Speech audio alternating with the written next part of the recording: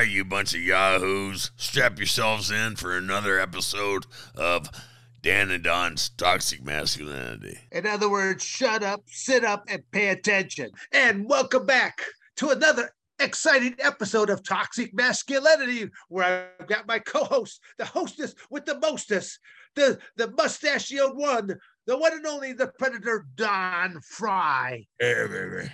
And Don is down in the Sierra Vista / Tucson area right now, and Arizona, and I am still up here in Howell, Michigan.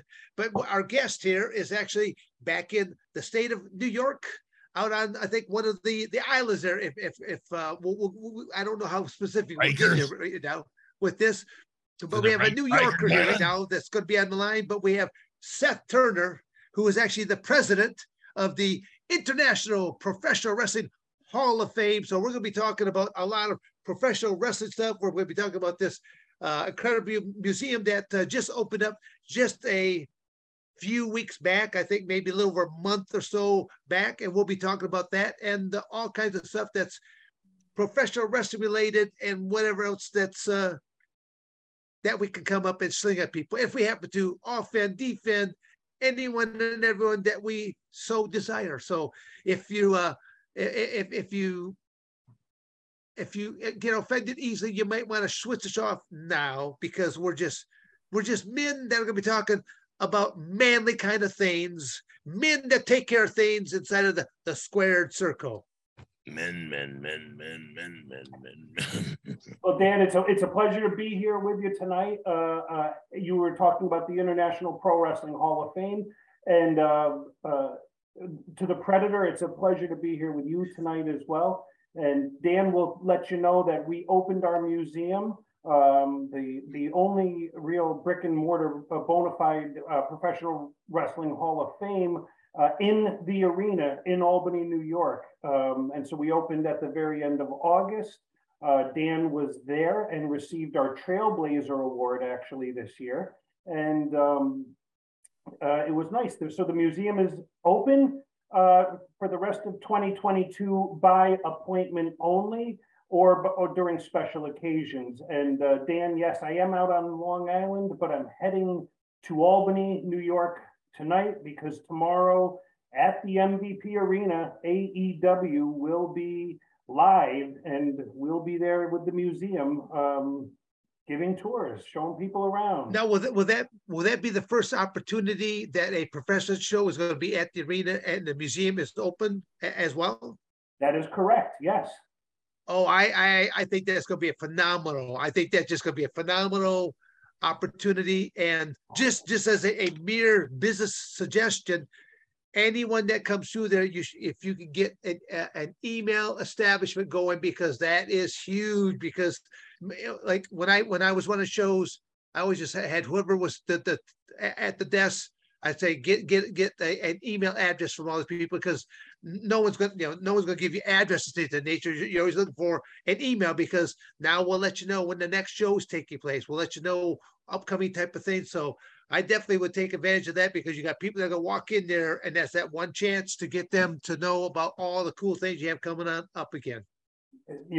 Great tip, Dan. That's why, hey, in this business, you got to shut up and listen and pay attention, particularly to those who might know more than you. So that's why I always appreciate hanging around with you. And well, again, that's what I'll remind you. You said something. You enjoy educating, because you can't take the information with you, so you got to give it away. Yes, no, I definitely, that's why I say all kinds of stuff, but that was probably one of my better things I said. Oh, I'm actually surprised that Mr. Frye is being so quiet right now, because I haven't had the opportunity to say anything, Dan. You've been hitting it hard. Jesus Christ. Well, like a woman. I made light of that caffeine here right now. Damn. Trailblazer Award, huh? Is that because those big matches you had with Stanislaus Zabisco and Lou Theds back in the early 20s, 30s? See, that's my Don Frye. He didn't let me down there. I kept thinking, well, as soon as you said Trailblazer board, I was waiting for him to go, what was you doing? Raccoon hat on or something like that out there as a frontiersman or something like that. But that's all right. We like to have a little fun here, keep people in check and balance. But some people just, even though we get off into different political rants every now and then, we kind of bust chops as that, because if you can't laugh at yourself, who else can you laugh at? There's always you. There's always Biden, Joe Biden. It gives us a good laugh. All you gotta do is look at whatever the meme of the day, right? Yeah, the meme of the day. Just look at the amount that everything has increased. Inflation has increased. 0%. There's been 0%. Where the fuck did that idiot come up with that idea? Jeez. Well, he didn't have a thought to himself here right now. But let's get back to professional. We're gonna get back to. I'm gonna bring you back on track at the professional wrestling 101 here right now. Because Seth, I mean, again, how long have you been involved with this professional wrestling, International Professional Wrestling Hall of Fame? First off, I don't know where the concept idea all began. I know you told me when I was there over the course of the weekend, but for our listeners right now, the idea of coming up with this International Professional Wrestling Hall of Fame, again, like you said, the only one that actually has bricks and mortar to it. Right. So, or also there may be other people who call themselves a Hall of Fame, maybe because they started a social media Facebook group, or because a group of people got together in a restaurant and decided they were a Hall of Fame. In 2019, we were chartered by the New York State Education Department. And what happens is, in the state of New York, a Hall of Fame is considered a museum, and a museum is an educational institution. So my background is actually as an educator, Dan, much like yourself. I am a school administrator since the year 2000, and I've been in education. I started as a school custodian. In fact, Dan, we'll go back and talk about some of those stories. But anyway, wow. So being a school administrator. Then you worked your way down to administration, huh? So being a school administrator was necessary because you had to charter the waters through the Board of Regents, and it took a lot of paperwork. But let me back up and go to the late 1990s. In the state of New York had been the Pro Wrestling Hall of Fame. That started in Schenectady, New York. The address was 123 Broadway, which what a perfect address for a Hall of Fame. That moved to Amsterdam, New York, which is in central New York, which is sort of anyway, it's in central New York. And so, was that a nice way of swerving over maybe a neighborhood not so kind here right now? You just drove through there on your way back to Michigan, okay? Right, and you probably didn't stop on your way down the thruway. So I drove through there with my armored car. Yes, yeah, okay, yeah. No, central New York. Anyway, God bless them. So it was successful in Amsterdam for quite a while. Then in 2017, went to Wichita Falls, Texas, where it stopped functioning about 2 or 3 years ago, and they lost their standing and they lost their IRS status. So our organization at the same time was getting chartered in the state of New York. And as per IRS laws, the assets of one non-for-profit can be transferred to a similar non-for-profit. And so we were positioned well by being that non-for-profit. At the same point, we had negotiated with the Albany County Legislature. We procured our space in the arena, which is unheard of. So all of this sort of came together, and between 2019 and 2022, you happened to be there when we cut the ribbon in August of 2022. So, okay, when you say bricks and mortar, I mean what a phenomenal facility. I can't even imagine with the athletic schedule that arena will be taking, just how many people will get the opportunity to see this, and that's where. I mean, shamelessly, you need to make sure that there's enough stuff outside those doors that's going to bring people on in to go, man, what's this? Because a lot of people, a lot of people enjoy watching professional wrestling at different times in their life, and to know that they're at one athletic event, and a lot of times people get there earlier to where they're looking for time to kill, do something. What a greater opportunity. The New York State High School Athletic Association wrestling championships are held in that arena. So you've been to wrestling events. There's an awful lot of time to walk around and do other stuff.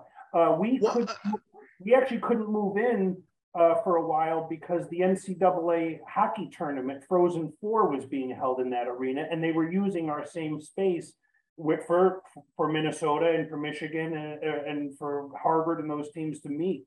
So and then when we first got the keys to the place, that was sort of mind blowing because when we showed up there, myself and Mike Lanuto, who yes, sir. The monster trucks were there, and we couldn't use our parking spaces because they had 3 monster trucks and they're welding tires on them and stuff. And that was a crazy experience where you realize, wow, we're in a different place here. So yeah, well, that was being in that arena is exceptional. And I used it, by the way, it's now called the MVP Arena. That arena opened in 1990. It was originally called the Knickerbocker Arena. Then it was the Pepsi Arena. Then it was the Times Union Center. And now it's the MVP Arena. So it's got a pretty good history by itself. MVP Arena. Now I'm making a notation on that because that's again, knowing that you said the upcoming NCAAs is going to be held there. That was they will be holding the NCAA basketball tournament. I think gets held there regionally. I thought you okay. You were. Okay, I was saying in this past year we couldn't move in April of 2022. Because at the end of March, the NCAA hockey tournament was in that. Gotcha. Well, again, still, I mean, just being able to jump on the tail of any and all athletic events that are taking place, any kind of events that are taking place there. Everyone's got those. Yeah, I'm gonna say everyone's got those childhood memories of watching professional wrestling and know that now it's there. And as I said before, people get the things earlier. They're looking to entertain themselves for the next half hour, or whatever, because parking is usually a monster. So a lot of times people get there a lot earlier for whatever the event is that's going to be taking place. I think you guys just got such a great opportunity. You just need something outside that door to throw that line out there and reel them on in. That's all. Well, I want to interject and let people know and let Don know. Look, when you walk in there, you're seeing history of pro wrestling that goes back over 100 years. We have a championship wrestling belt from 1927 that was given to Dan's third belt.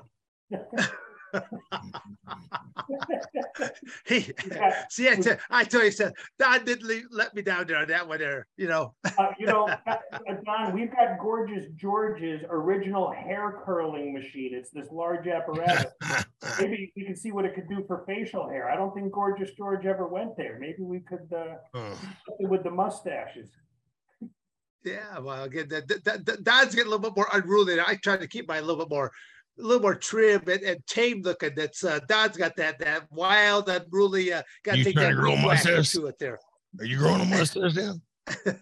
I don't think I could. I'll keep going. We got Bruno Sammartino's original heavyweight championship belt. Something from that arena itself was the first Money in the Bank briefcase, and so that's in our museum. We've got Fabulous Moolah's original currently history says it was 1956, but we researched it back to 1953. Her Moolah's original belt, and quite an array of the lady wrestlers trophies and jackets and robes. It's a cool place.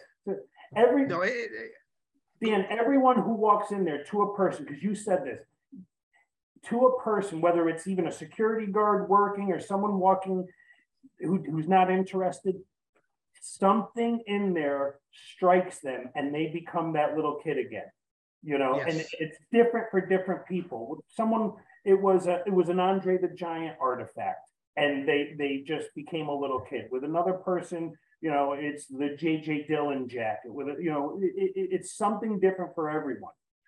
Yeah, no, I totally agree. Just me walk around there, I think I had a big old smile on my face the entire time, because no matter what direction I turned to, it's like going, you got you know, different people, different time eras, but it's like so cool just to see these kinds of things. And again, it's just knowing then to learn more about who the people are behind the scenes that brought this together. It's I mean, how many people between you, Mike, how many people came together that forged this idea in the beginning? Well, great question. You said at the beginning, good. I thought you were going to go broader, because I got to give credit to so many people now, that there's so many volunteers that I get nervous about leaving. Well, but if I go back to the core group, what I did, Dan, early on was I surrounded myself not with pro wrestlers, but with people who had good business acumen, good fiscal acumen. So first up, so you met Mike Lanuto, who's a retired police officer and is a financial advisor. I then got an attorney, then I got an accountant, then I got someone who specializes in publicity and marketing. And by the way, these are all high-level people. I'm not talking, you know, so that would be Greg Wachtel, who was running around. But Greg used to be the head of sales for Sports Illustrated and People Magazine and Playboys. You know, so or our attorney is Mike Viscosi. Well, he represented MMA trying to get into the state of New York. He was one of the key attorneys that was helping to legalize that. So wow.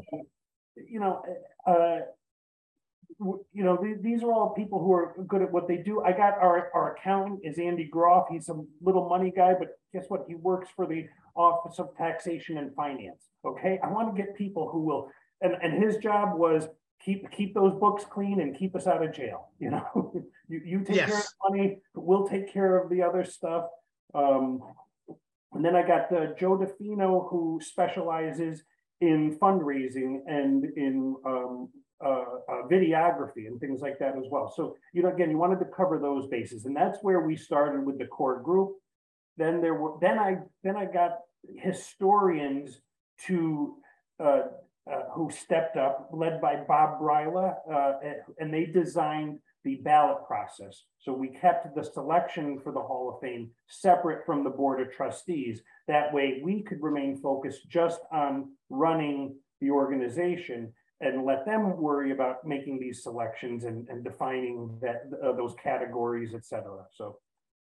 No, that's again, fantastic the way that I mean, literally, you're running it like a business instead of being a bunch of fans of it. But it's good that again, you kind of everyone still falls in that same category, because, like I said, you see certain artifacts that come in, or someone contacts you on the behalf of someone who's maybe gone now, but they want to have this artifact put into the museum. I think that's fantastic. I know I brought up Mike Chapman's name to you before, but I definitely would like to get you some contact information for him, only because he's a phenomenal historian himself. And I mean, he's got a few artifacts that I know that he would probably would like to probably put into his will when he's leaves this world, that he would probably want to have forwarded on to something as impressive as what you guys going. I know he would love to come there sometime to see it, and then you guys are just going to win him over just for the fact that it's business people that are doing this. People that love the sport of professional wrestling, but then also their business minds behind it, so that they know that it will last forever.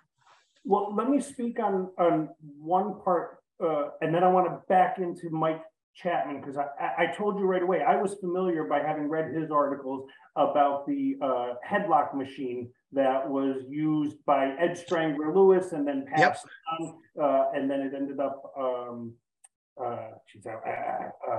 God, who's the guy from? Well, I don't want to.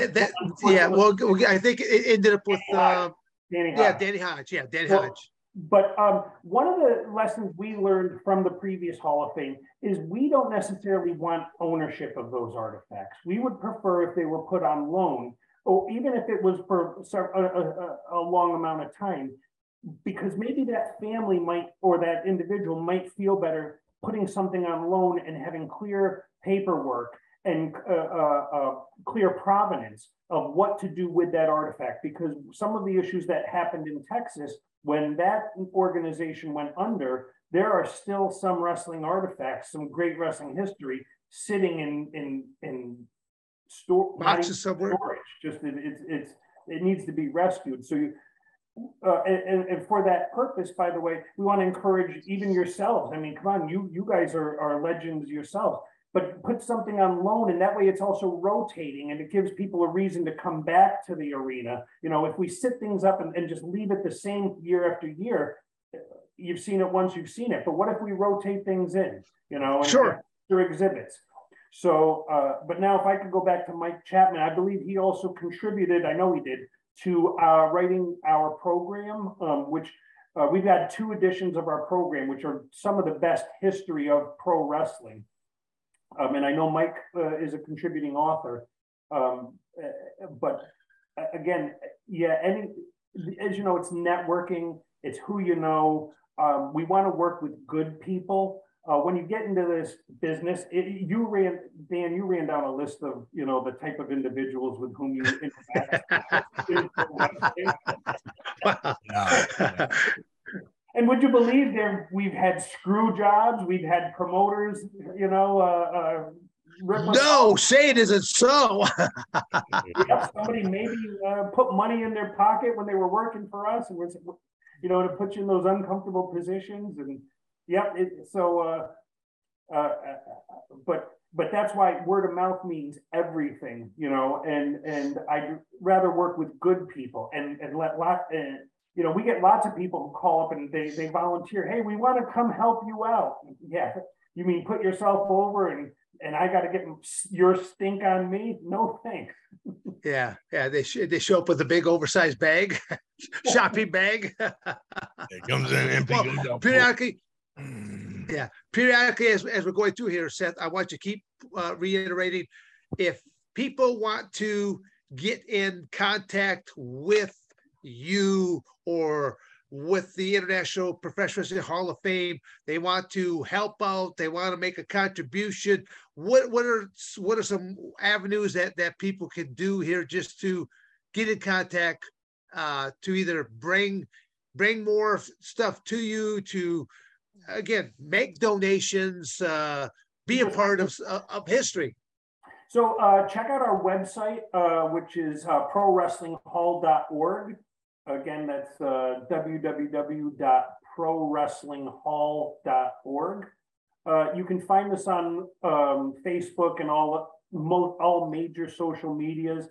I can't say I'm the one who runs it because I'm not, but certainly you could stop by at the arena. We're on the 2nd floor of the atrium, which is the main entrance where people are going in and out of the arena.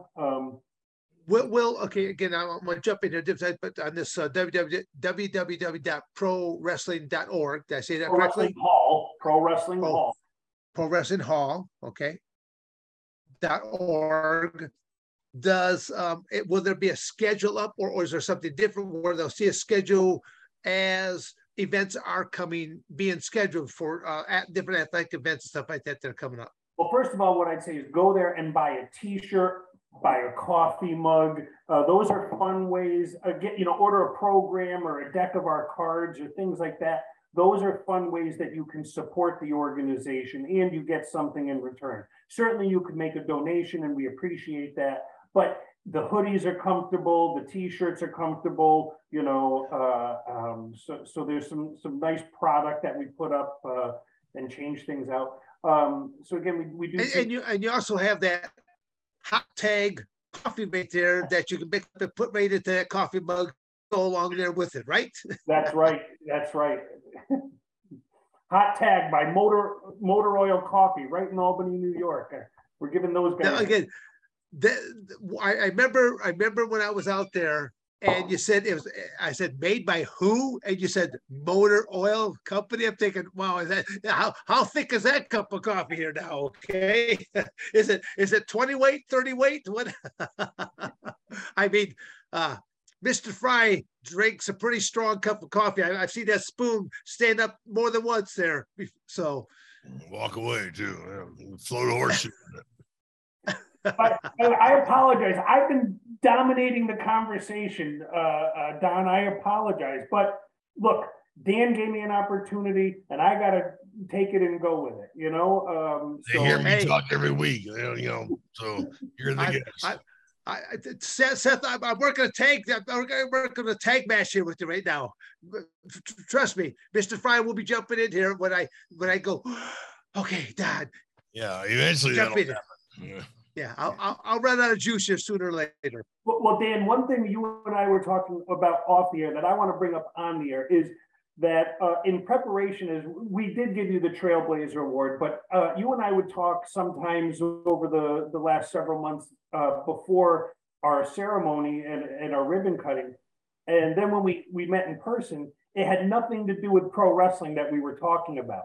And it was the fact that one time when we were on the phone, you were driving somewhere, and I said, well, I'm one of 8 children. And you said, I'm one of 8 children. And then we started to have a conversation that only kids from a large family can really know and understand. So you want to talk about why is the organization successful? Because when you've had nothing and your only opportunity to get out of having nothing is to work hard and put in the time, that develops in you a mindset and habits that carry over into the rest of your life if you embrace it. You know, if you want to feel sorry for yourself and live in squalor the rest of your life, you can do that too. But I knew I was broke as hell and I wasn't going to stay there. You know, I had 3 older brothers and all I had was hand-me-downs. Okay, so you're child number 4 on the ladder. I'm child number 4, yes. Yeah, okay. I have 3 older brothers and 3 younger brothers, and then a little sister. Well, at least you didn't have older sisters then to wear their hand-me-downs. Although today, you know, geez. Mr. Frye, you know, you can't make statements like that. You have to simply allow people to allow children. You have to let the children make up their own decision. You know, let that child that's 3, 4, 5 years of age decide whether they want to wear a dress this morning or they want to identify they can't as wipe a their own different ass. noun, Wipe their own ass pronoun. and decide what they want to be. You know. Yeah. Well, I look this way. There's still a drinking age, right, in this country, correct? You got to be of age to drink. Yeah. No, well, it's 21 to me as I go. Well, there's a reason why there's certain age factors to it. In the same way with the child, I go. Our government is got their heads so far shoved up in each other's rectum that they don't know what they're doing anymore. I go, be a parent, be a true leader, and tell people no. Sometimes, heck, all my kids, and all my animals, they all thought they should have been named No because that's all they heard out of me most of the time. No, you, no. Yeah. Then there's always an occasional maybe. And then like, what do you mean maybe? I got to think about how many different ways this could go wrong first. So, but that's the fun part about it.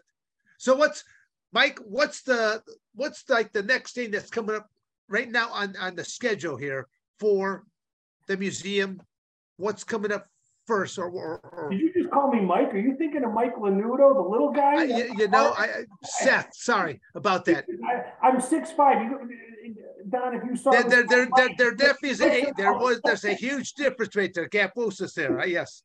Sorry. Sometimes All right. So anyway, we were excited that we were able to open the museum, but we want to spend the rest of 2022, first of all, enhancing our displays and our security because we need better guards to keep people back before we can open it publicly. Also give us an opportunity to develop our schedule for volunteers. It's all volunteer run, by the way. But along the way, because we're because we're not just people who say you can go volunteer, you have to meet insurance requirements and actually ensure that these people are not wanted for crimes against children and things like that. So we have to do our due diligence. You don't want someone to come in and volunteer over the weekend, and then all of a sudden you come in and realize that your place is now empty. Yeah. Right. Again, you get their stink on you, so there's lots of people who volunteer and want to help, but we want to do it the right way so that again, we'll have that longevity. So that's the concept. And then by 2023, we can have regular hours or a regular schedule for the rest of that year. We are planning for our next induction, which will be, we do the last weekend of August. So this will be our third year for that. We started that in 2021. And if you go back, you have to remember, we started in December 2019 and the pandemic hit by March of 2020. So we've had to start this business during the midst of the pandemic. We've never been able to function. And so imagine when we were planning a year ahead of time in 2020 that we would hold an event in 2021. That it was crazy to even think we could do it. But we did it, and that worked out well. And then you got to see what it looked like in 2022. Your buddy Bill Apter. My buddy Bill Apter saw a lot of fades. Shove Bill Apter's head up a horse's ass. That's how the weekend ended, Dan. Let's cover this. Let's make sure everybody. I'm trying to check out of the hotel. You two idiots are over there screwing around, and you're shoving Apter's head up a horse's ass. It's a feud. It's a feud that has been going on for decades, literally for decades. I think the first time that I ever met Bill Apter, we just hit it off. He's got a great sense of humor of him, and he had. It's called COW, C-O-W, his COW Championship belt, which is a cardboard belt that their staff members made all the designs, coloration, stuff like that. And the matches always had to take place inside of an office. So it was literally he had me in a finishing hold at the point in time. And as my hands were flailing above my head, I my hand hit a garbage can. I thought, oh, weapon, reached back, grabbed it, came up there, beamed him, and then basically I ended up winning his cardboard belt from him. And literally, he hadn't seen it in several years. And I forget where I was being inducted into something else. And Bill Apter happened to be in the crowd. And literally part of my speech, I swung on, I did all my accepted portion. And then they go, now I have to take this moment here to point out a fraud who is amongst us. And then basically I started cutting a promo on Bill Apter. And then I had a belt bag up there, and he was shocked when I pulled out the COW Championship belt, and I basically gave it back to him. So he had it on display. So I mean, I've been to his home on a few different occasions. I wrestled his son, who was known as El Brando at that point in time. And to me, it's like going, it gives sometimes just grown men just the opportunity to live childhood memories once again. That's all it is. Brother, but again, going back to that whole Hall of Fame, there was so much fun at the event.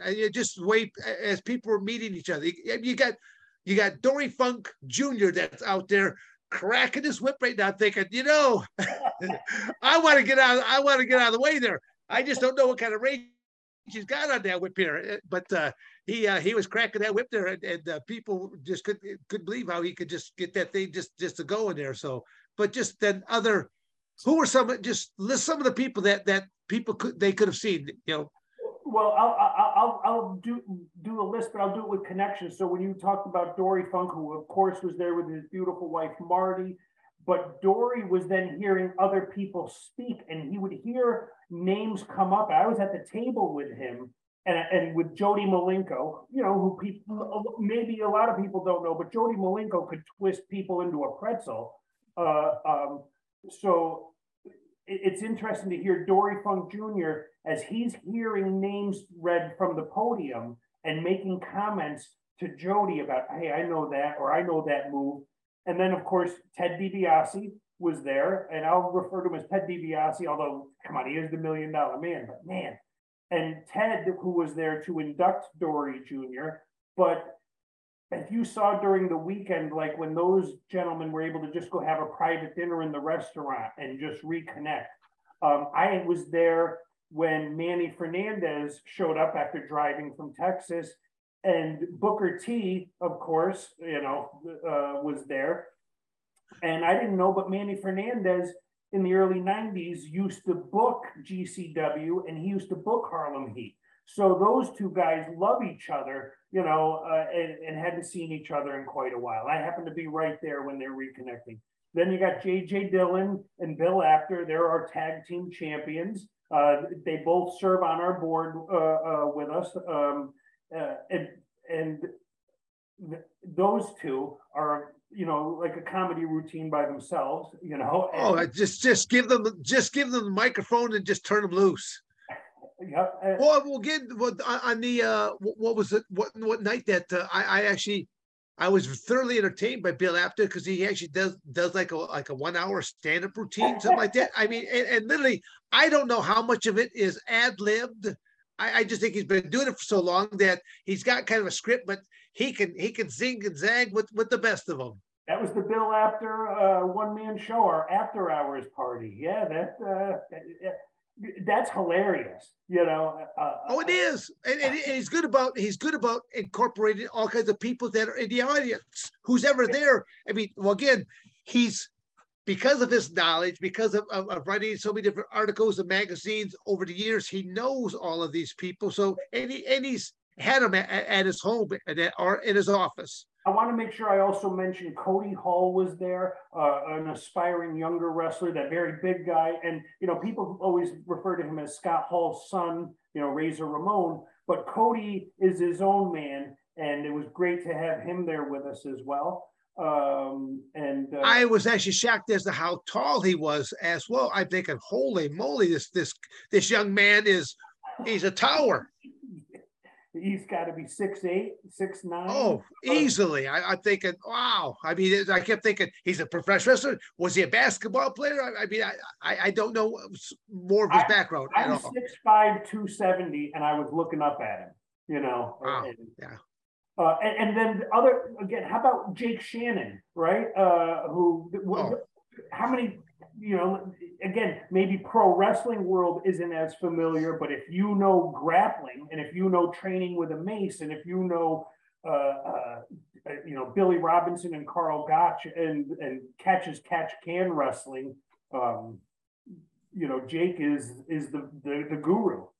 Yeah, no, he's a historian himself there on that. Now, I had several conversations with Jake there throughout the course of that weekend as well. I mean, I had a fantastic time. I actually kind of wish that the weekend didn't have to end, but it was great. It was a very well thought out. There were things taking place at all times, and people could attend all kinds of different types of functions, and then to finish it off with like that breakfast of was it Breakfast of Champions? Yes, sir. Was it? Yeah. I want to make sure I was saying it the correct way. Okay. Yeah, it's funny, Dan, because I don't enjoy it while it's going on, if that makes sense. In fact, it's not until like a couple weeks later. It's not fun for me. It's because you're worried about everything going off right. You're looking for this. You're looking at the timetables. Does everything take place? I get it. What's going through your mind? You can't, not until the dust settles can you actually go back and breathe a deep sigh and go, okay, we succeeded. In fact, I got to give credit. There's a gentleman, Mac Davis, who's big in pro wrestling. He's out of Georgia. Mac works a lot with Teddy Long. He produces those videos that he keeps putting out. And that helped. He's the one who was doing the technical support during our dinner that kept the two screens on each side. See, okay. Dan, that's what we want people to know. If you haven't been to our events, we run them like they're the Emmy Awards or something like that, where we've got the podium in the middle, we've got two video screens on the side, we've got professional announcers. And again, that was kind of, it was comical because when Mike Menudo went behind the podium right there, but between having the championship belts up there, I mean, I think you saw the top of Mike's head is what you saw. So it was great that they had the screens. It was, well, so Mike was up there, and what a great part of the weekend as he was inducting Fred Beal, who was from the early 1900s and had beat Frank Gotch, I think in 1906 or something like that. I may be wrong. I apologize if I'm wrong. I don't think I'm wrong though. But and that we had from Marshfield, Wisconsin, the chief of police come to our event because Fred Beal, after being a champion wrestler, was then killed in the line of duty in 1933. And he's revered in that community for his service on the police force. And now we were able to give to them a replica of our bronze plaque. By the way, that's what sets us apart as a Hall of Fame. We actually have legitimate, bona fide, nice bronze plaques for each of our inductees, put together by. I wish on that note I could have been going, yep, right there. But I have that back actually at my home here right now. But what we did was, because I'm from New York, I went to Yankee Stadium and I said, who did their work? And that's who we hired to do our work. Oh, wow. Nice, nice. I'll give a shout out. The company is US Bronze, and I'll say that because they gave us that free plaque that we gave to the Marshfield, Wisconsin Police Department to represent Fred Beal.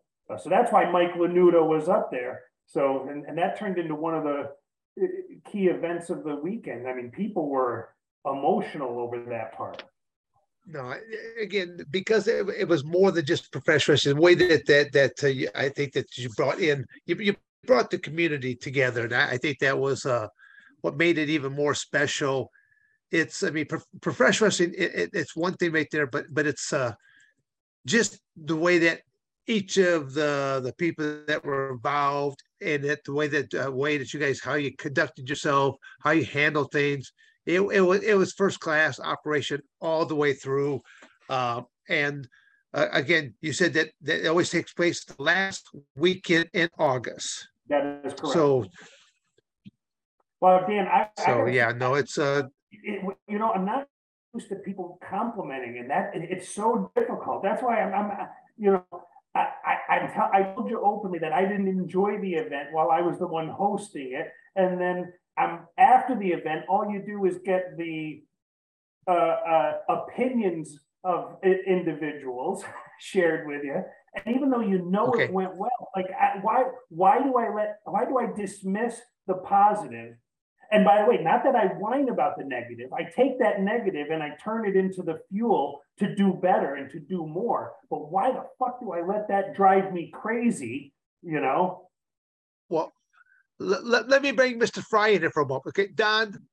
Yes, sir. How often do I compliment people on a job well done? I don't know if I've ever heard you do that, sir.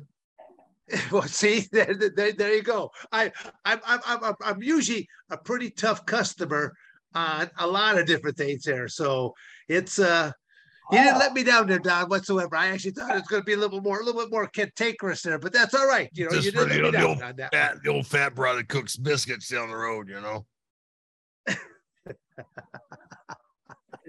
But no, true story. I spent a good part of this afternoon watching Don Frye highlights. True story. When you told me, Dan, that we were going to do this podcast, I said, you know, let me take a walk down memory lane. See who the fuck Don Frye is, huh? No, I remembered it distinctly, but man, it's what I told Dan when I met him.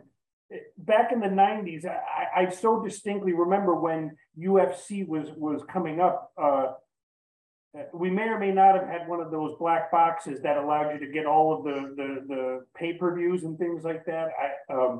But that time frame, the world changed based on what you guys had done, and I said that to Dan, and the same to you, Don, because people have to go back and remember maybe in the 80s or 90s, if you got in a fight in a bar or something, people would maybe punch each other in the nose or something, but nobody knew about grappling or, you know, I won't go into the Brazilian jiu-jitsu or whatever you want to talk about, but when that UFC came on TV, it was groundbreaking. You know, you'd never seen anything like that anywhere. You know, what was there? Boxing, which you knew was fixed because you were sick of watching Don King. You know, Tyson was great, but nobody could fight him. So, you know, he bit Evander Holyfield's ear. There was nothing to watch.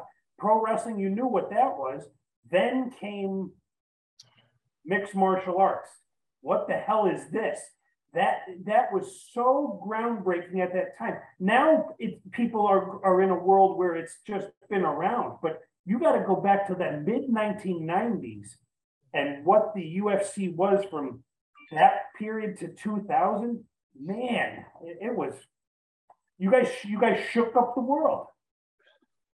Well, it was different. Yeah. To tell you what, the Gracies changed,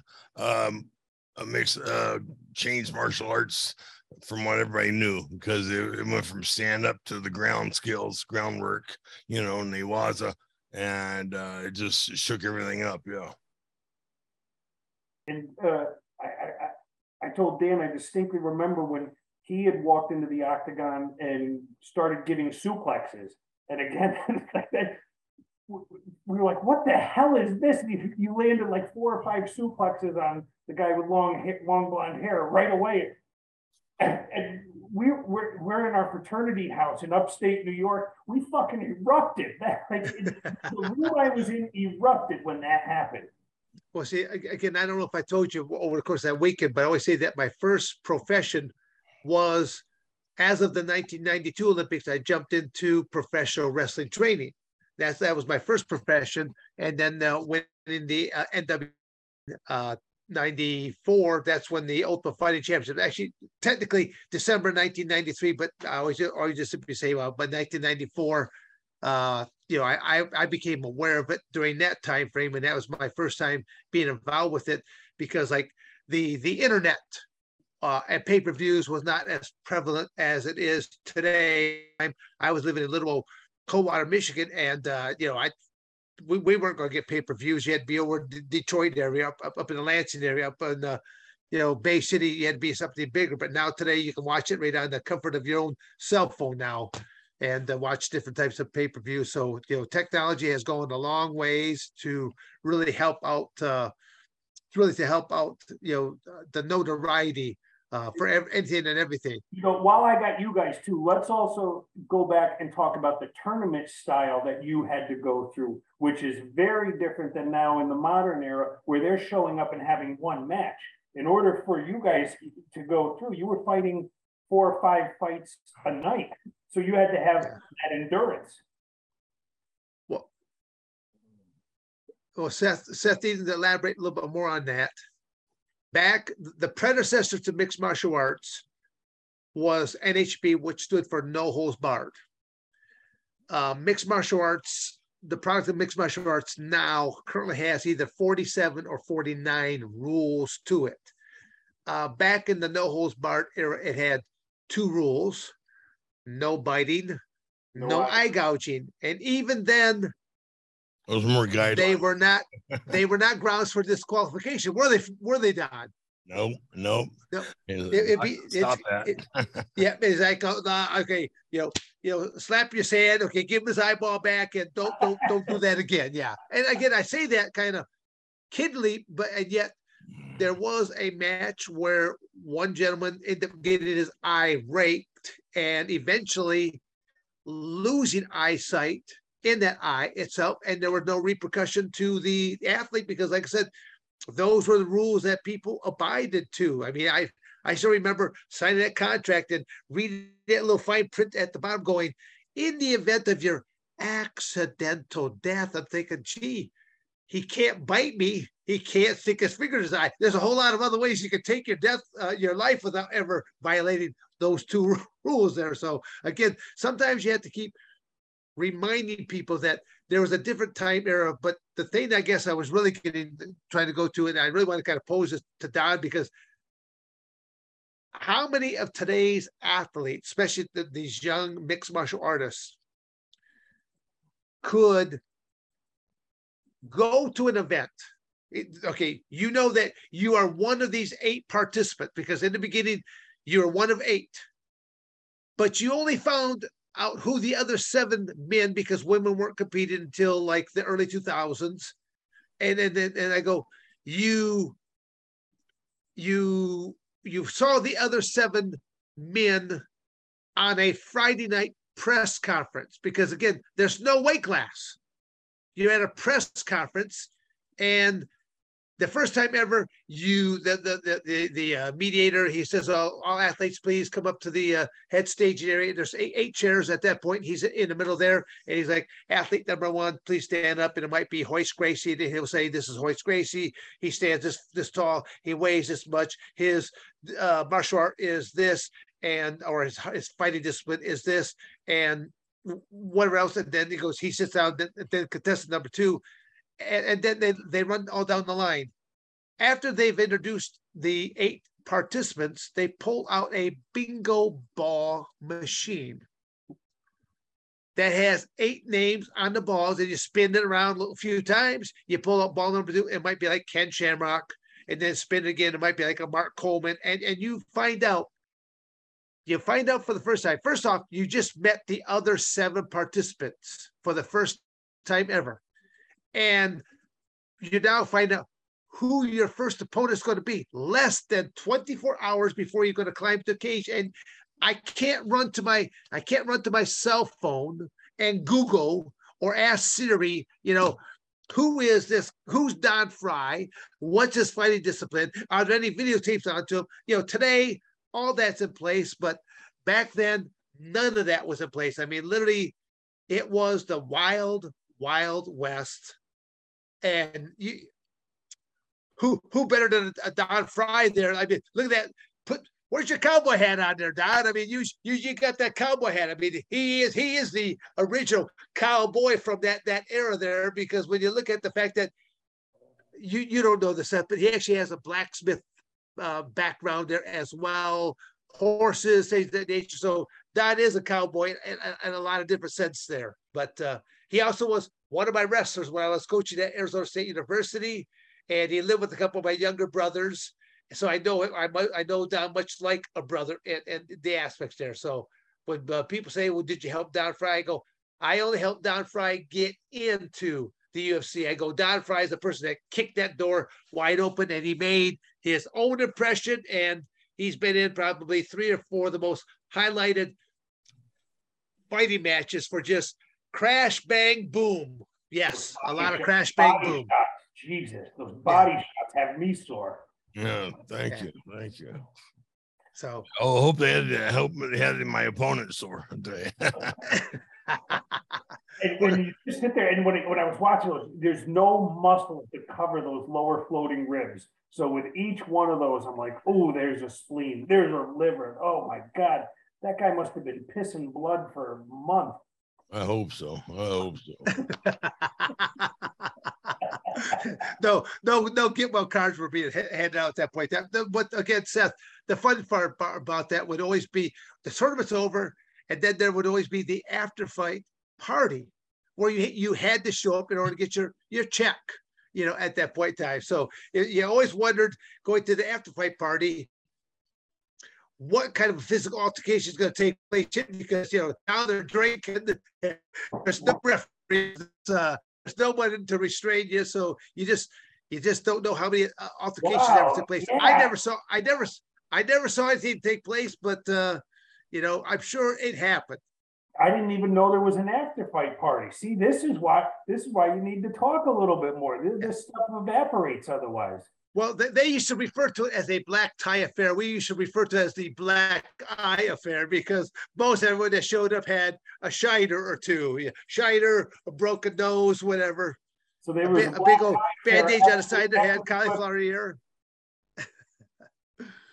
Yeah, so it was, I don't even know if the UFC even does that anymore. That was all back during that no hold barred era. Oh, I'm sure they do. I'm sure they sell tickets like Pride used to. Pride would sell tickets to it. for the fans come in and get their autographs, but they would still make more money off of not just the event, but the after party itself. No, yeah, I think actually both. When you look at the weigh-ins that take place on a, again, they still do all the weigh-ins that to get the stage for the fans, and it's money on top of money on top of money. Yeah.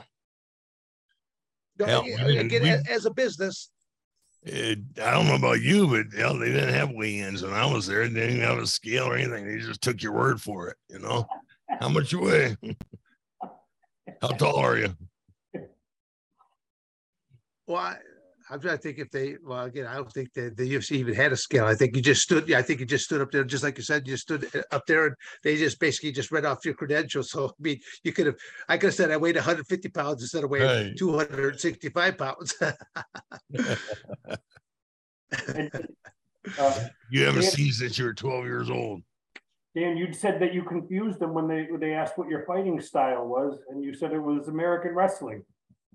Well, the gal when she was filling out the information for the announcer, when she read down on the list, she goes, "Well, what's your fight style?" I'd never been asked that question before, and I just paused for a moment there, and I'm like going, "I'm an American wrestler." Well, she had never heard that response, so she just kind of like looks left and right. Then she leans on in. She goes, "What exactly does that do?"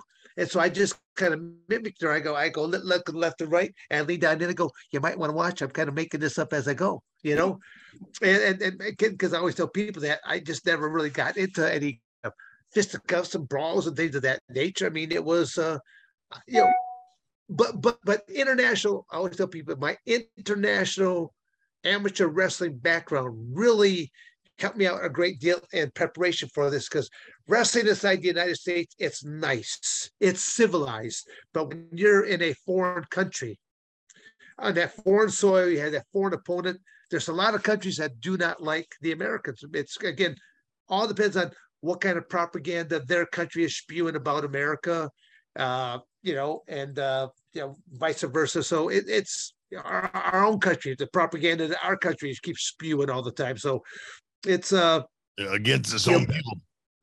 Yes. Well, again, there's today's world right now. There's a lot of shit being slung around here. That's all I know. And people are no longer accountable for what comes out of their mouth. I mean, again, but we have Barack Obama to think about that one, because he's one that no longer allows media to be accountable for what comes out. Prior to him giving the green light, I mean, if you said something slanderous or something like this, I mean, you were held liable. And that's a shame, because I mean, it's you can come up with complete lies right now and say things to where if people have never met you before, they might go, "Well, it's got to be true. This guy said it on the news network." And again, you got to look at, what are the ratings for CNN and CNN? What are their ratings, and what kind of a credibility do they have now, and versus other types of stations that are out there. I mean, it just, I wish people were back to that point where you had to say truthful statements, otherwise you were liable for what came out of your mouth. So, or you had to say those statements to the individual, not by typing something on your phone and posting it in a faceless or nameless way, or where you're hundreds of miles away, or again, where you don't have to have that face-to-face conversation, Yeah, I think Don refers to them as the keyboard warriors. Yes, they don't have no physicality at them, but you ought to see them on that cell phone with those double thumbs going there, or they're on that laptop going. The emoji killers, yeah. But see, Dan, you were sort of sharing some insight there about the bigger media, but if I relate it back to something I was talking about earlier, coming out of our induction weekend, and I would hear a complaint from somebody, or they would post something, or be a stupid little comment, or somebody would send me a message. They wanted to get into the most petty little things. I would, again, it's too easy for them to get in contact with you. It used to be, again, you had to schedule an appointment or go see someone physically, but now someone I barely know is sending me a direct message and expects for me to be answering them, or they'll send an email and want a rapid response.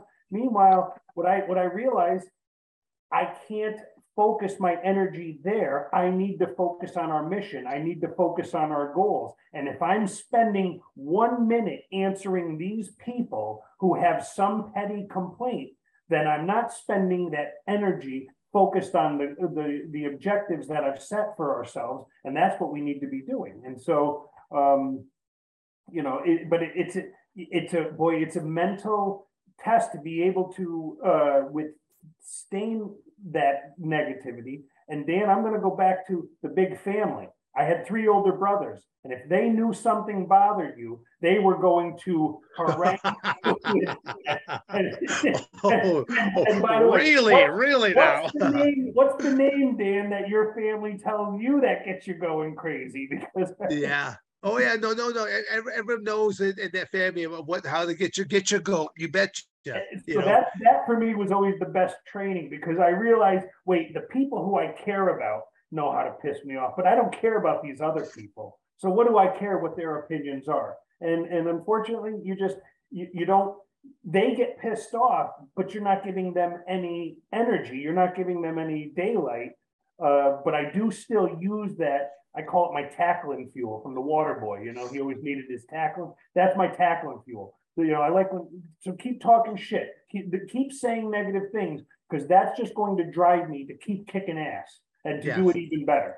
Well, again, that's you already know that if they're coming after you negatively, stuff like this, obviously you're already over on them in the first place. So they're just trying to take you down a few pegs. And to me, it's like going, you know, I don't let none of that stuff ever bother me. I try to always hang around associate with as many positive people as possible. Because I always say that you can brainwash yourself positive the same way that you can brainwash yourself negatively. Anyone that watches the news right now, there's nothing but this garbage after garbage after garbage that's on there.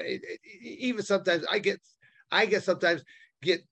tired of just hearing some of the positive stuff too much right there. But well, Dan, let me shoehorn in our organization, the International Pro Wrestling Hall of Fame. All right, because you got to see it in person. Yes. We are there. I want to break it to people. We're actually not about pro wrestling. We're about helping people. Okay. And Dan, you were there during our dinner when we gave a nice medal of metal to Azalea Farkas.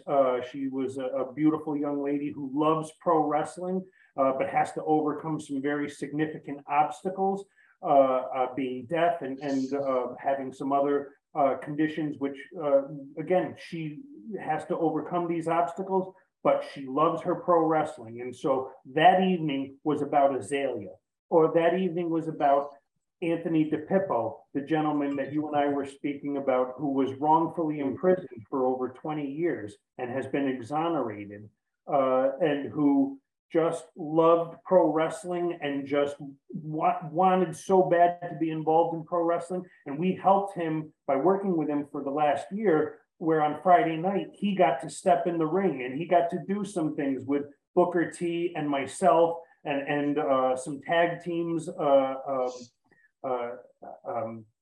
So, you know, that's what it was all about. And by the way, what did I do? I got an email complaining about why was I in the ring with that guy and I hadn't trained there. I'm not kidding. That was one of those complaints. Oh my God. Do I answer that guy? Because in the meantime, for Anthony, that weekend was life-changing. You know, again, this guy suffered in prison for over 20 years. We said that where other people had to go fight a match in a ring, or he was fighting for his life in prison for a crime he didn't commit.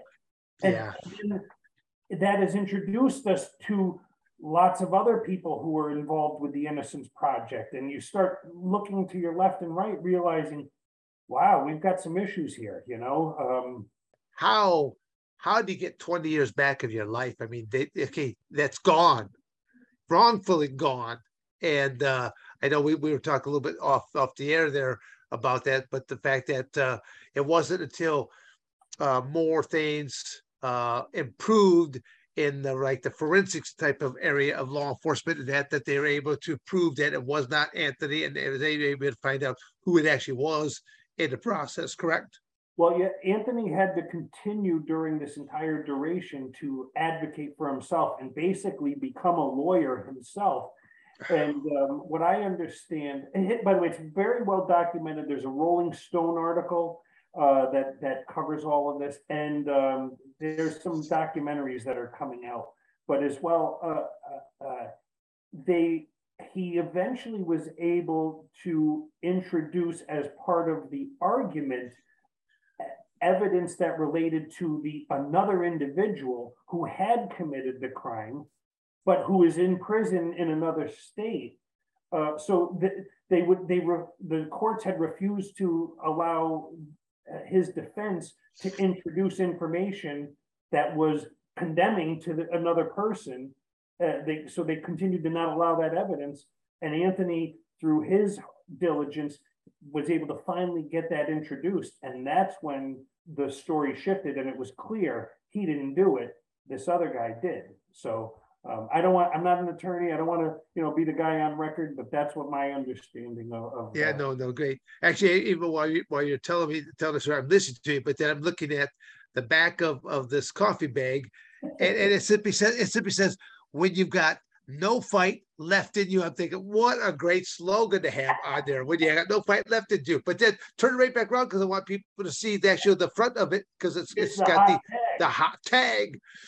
Because when you see the front and then you see the back, I'm thinking, great marketing on that whatsoever. Now, with this being called hot tag, is it because it's hot coffee or is there a spiciness to this coffee?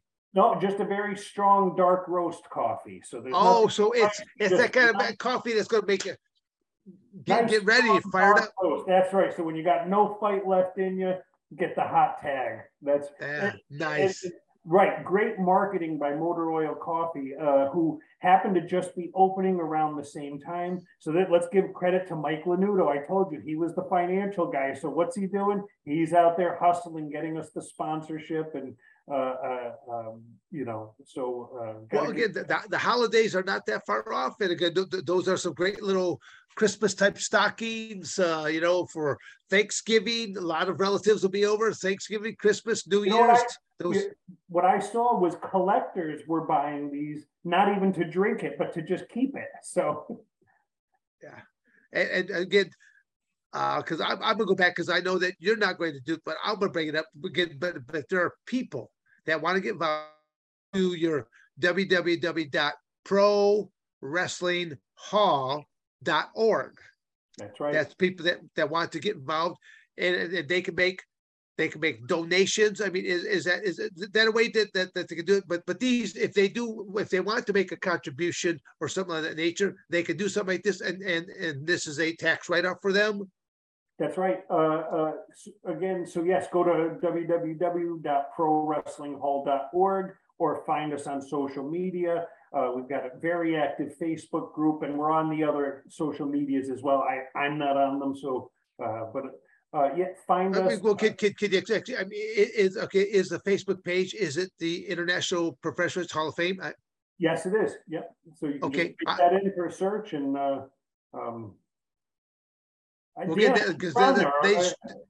They should see a lot of different pictures of there. I mean, it was. There's lots of videos. We had the panel discussion. We didn't talk about that, which was very educational. That's something that's unique to our event, where we had I think 5 individuals: yourself, Booker T, Bill Apter. Who else? JJ. Well, Dillon. I mean, I think there's actually more. I know JJ Dillon was a part of that, and I thought there's like 6 or 7, and also Bushwhacker. Yeah, Oh God, you gotta love Bushwhacker Luke. That's the guy. What a great character! What a great character! And someone who has been wrestling for 7 different decades. Think about that. And is still out there and can still perform. No, that's fantastic. It's like I said, it just I was there, I just smiling almost the entire time because of just different people and just the people that are just talking to you and you're interacting with. You can't help but be happy about that. And we've already talked. We brought it up a couple of times, but we're still going to bring it up again. That this event, it takes place the last weekend in August. So people start marking your calendars now, because there'll be people. I know that I've been talking to you already, or Seth, of things that we could do just for the following year, because I like what you guys did. I had a chance to meet with so many other people at the time. I just simply liked the the individuals that are running this, but then also it's being run as a business. And I like all the things that you guys stand for, and what you're trying to do with this. And rest assured, I'll be bringing in a few different belts when I come back in the next time, and so we can help to bring in a few more people there to bring in this. But now that Mr. Frye is back, I need to kind of gloat here just a little bit. So can you embellish a little bit more one more time there about this Trailblazer Award, and how that dignifies me to receive something like that? Yeah, I want to hear this one too. Yeah. Well, no, let's give credit where it's due. All right. And so, all jokes aside, Dan East Severn was selected for the 2022 Trailblazer Award. He does have a plaque which hangs in our Hall of Fame, and we gifted him a beautiful. See, in the Hall of Fame, they're not in the bathroom, in the Hall of Fame. Okay, all right. Dan, you should have your ring out here now to show him a little bit of the bling. Well, again, I did not make that. Those are both over in Coldwater right now, with the plaque and the ring, both. I mean that ring is so impressive looking. I kept thinking, well, again, I was like, how do they know my ring size here? Because I put it on and it fits. I'm thinking, wow, this is incredible. But it's something that would make Liberace, basically, wanting or something like that, because it's such a big, gaudy, impressive looking type of a ring. Well, thank you. I designed all of that. And if you look. Did you really? Look inside the ring, by the way, and you will see an ankle lock. That's right. There's inside the ring, there's a hidden figure. That's right. See? Oh, my goodness. The hidden figure. I'm actually myself with those here to do that. You'll see a Boston crab is on the side of it, and on the inside, you'll see an ankle lock. I was trying to do a spinning toe hold to recognize the funks, but I couldn't quite get the graphic to come out on a toe hold. No, that's fantastic. But Dan, the Trailblazer Award, let's go back to this. Again, you were selected by the Board of Trustees, and that was in recognition of your having bridged the gap between mixed martial arts and professional wrestling.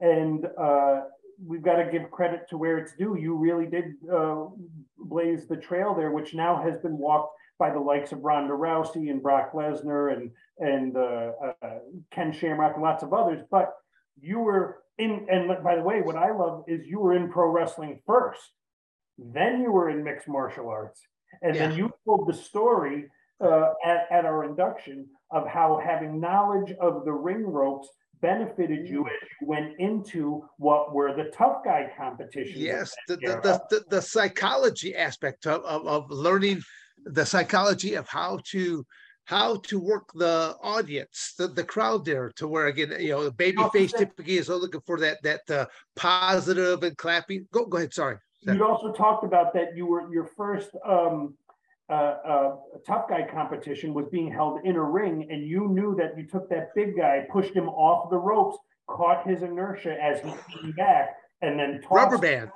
And that again, that was that knowledge of knowing how the ring was going to work that paid dividends into what became mixed martial arts. So that's where the selection for the Trailblazer Award had come from. We stand by our selection, Don, by the way. And see, Don, they weren't asking for the award back afterwards. Okay, so they weren't asking for it back. If you've got something to say about it, you can talk to our pal, the Beast. Okay. Obviously, you didn't ask for him to put a down payment on anything.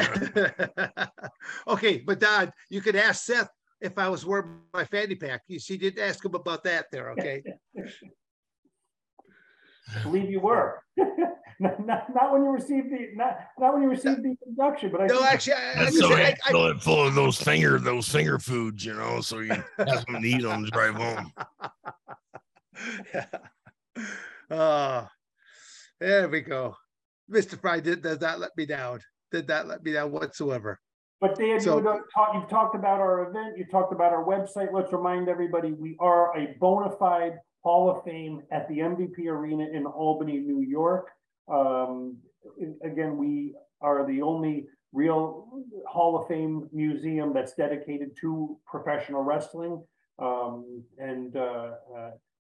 You know, we want to invite people to come on out. We're limited in 2022, but if you contact us, we will set up tours. So go to our website, send us an email. That's prowrestlinghall.org. We'll set up individual tours, or we'll do field trips for classes, but not until 2023 will we be open, you know, regularly. No, that's good. I just, again, all the stuff that you guys have done, what you're standing for, the project that you're working on in the future. I mean, definitely, you can count on me being there for the 2023 event taking place, and I'm gonna be looking to try to help bring in additional people to it. So I mean, having you on the podcast is just one aspect of it, but I'm sure we'll have you on a few more times prior to the event, next year's event. I'd ask you to give us some artifacts to display, but all you did was wear a black trunks and boots. I don't know what the hell. Well, the gray come t-shirt. on now. You know, the gray t-shirt. A gray t-shirt with a sweat ring onto it. You know, I mean, it's that was so classic and iconic. Genius.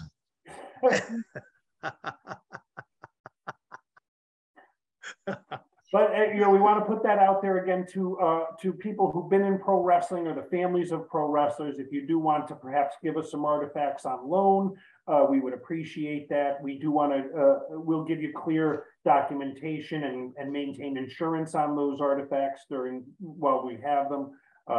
So we do want to encourage people to contact us for those types of things as well. Again, we want to have rotating displays. So all this grand prizes that you receive, what's the one item you're most proud of in your Hall of Fame? Besides Dan Severn, of course. Well, I would think that, okay, what was really impressive to me is the boots that you had in there from Andre the Giant. First off. No, we didn't. I don't think those were Andres. They were I think they were Bam Bam Bigelow's, but they were pretty big. Well, yeah.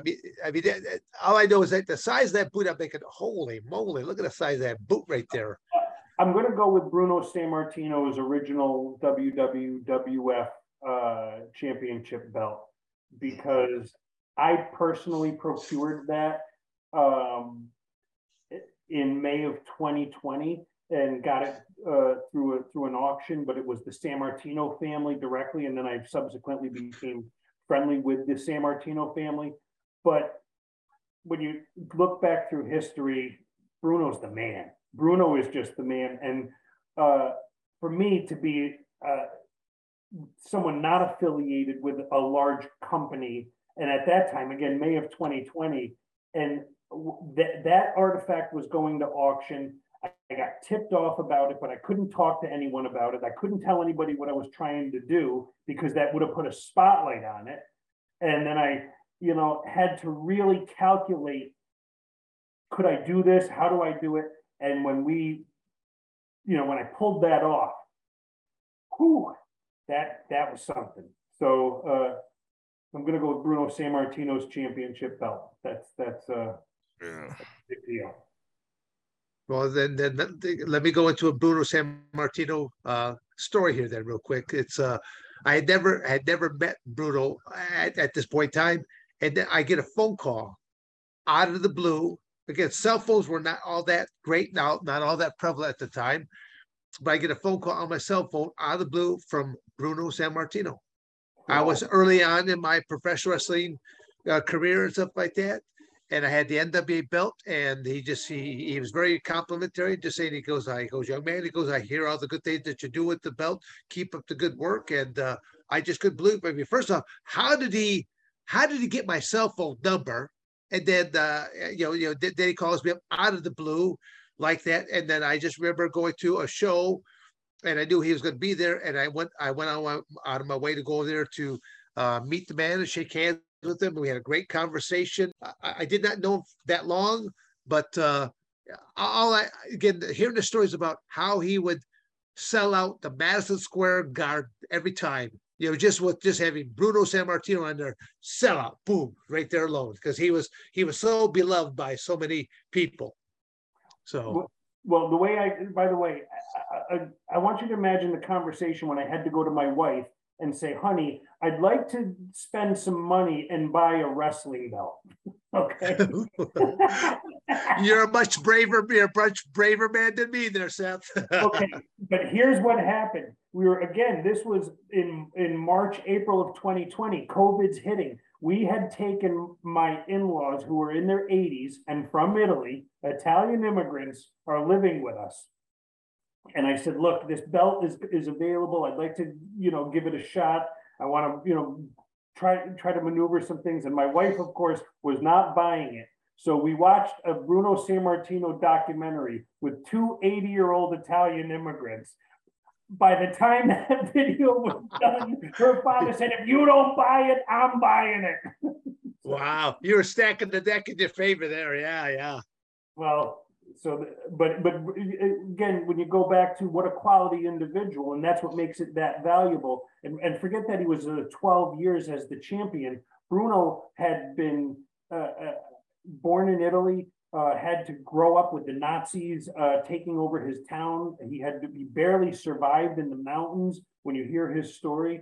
And again, my mother-in-law had left from Naples in the very same ports where he had left to come to the US. And then, he came here. He was a small, weak guy who just kept eating and lifting weights and wrestling, and then went on to dominate the entire pro wrestling world. And because of those hardships, he didn't have to take the crap from Vince McMahon Sr. down the road, because he knew he'd already survived these very difficult times and wasn't going to be manipulated by people. He knew his worth, and he was going to command his worth, which is, not stuff that's so admirable. Yeah, no, you don't hear about that too often, whatsoever. So no, it's like I said, just again, just a great story, a great man, and to have his belt on display there. Wow, fantastic. So what's your opinion about Triple H? Since we got on Vince McMahon, what's your opinion about Triple H taking over for Vince? I don't think Vince is not got his hand in controlling that. And if you think that for a second, he hasn't stepped away. Yeah. You can't live that your entire life and then say you're going to ride off into the sunset. So I don't know. I'm not on the inside loop on that stuff. God bless him. I hope everybody figures it out. I got nothing to, that's their business. He'll show up somewhere down the road underneath a hood, a mask somehow. Hey, I got to tell you, the people with WWE are always very good with us. They've helped our organization to do some things for some needy individuals along the way, and they don't ask for credit for a lot of the good philanthropic work that they do, but I do need to give credit. The WWE does a lot of good things for a lot of good people. And the individuals with the Make-A-Wish Foundation, individuals who have I was getting ready to say Make-A-Wish. They're really big with So again, just to see how these children just smile when they see their superstar that they love. You bet, yeah. Yep. So I'm not going to be one of the online marks who is going to opine on what they think should have happened and which match should have took place. Or I barely even watch the stuff because I'm too busy doing my shit. I don't have time to. Who's got 3 hours on a Monday night? I'm in bed by 8:30 if all's going well. I'll watch the highlights the next day. That's all you really need. But again, because that's what other people are about, and God bless them, Well, Mr. Frye, you got any other questions? Nope, I'm good, partner. Well, then we're going to get started, go into a little wrap-up mode right here. We've been talking here with Mr. Seth Turner. He's the president of the International Professional Wrestling Hall of Fame. And if you want to learn more about the International Professional Hall of Fame, simply go to www.prowrestlinghall.org or the Facebook page, again, International Professional Wrestling Hall of Fame, yep. International Hall of Fame. So they'll find us. We're out there. We're not hard to find. Again, it's an operation that has some really good people that are involved with it. They're doing it for all the right reasons. They've got an authentic, true Brooks and Moiter that they've got set up. I was there for the ribbon cutting event to see just some wonderful artifacts that are in there. And all I know is that it's going to continue to get bigger and better. And already we've got certain things that are being planned there for the last weekend in August is when their next event will be taking place for 2023.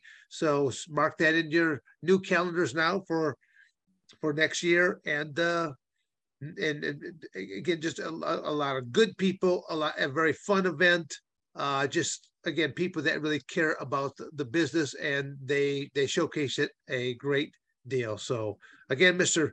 Seth Turner, it's been my honor, pleasure having you on there this evening with my cantankerous cohort there, Mr. Frye, and to all those viewers that have been watching and listening.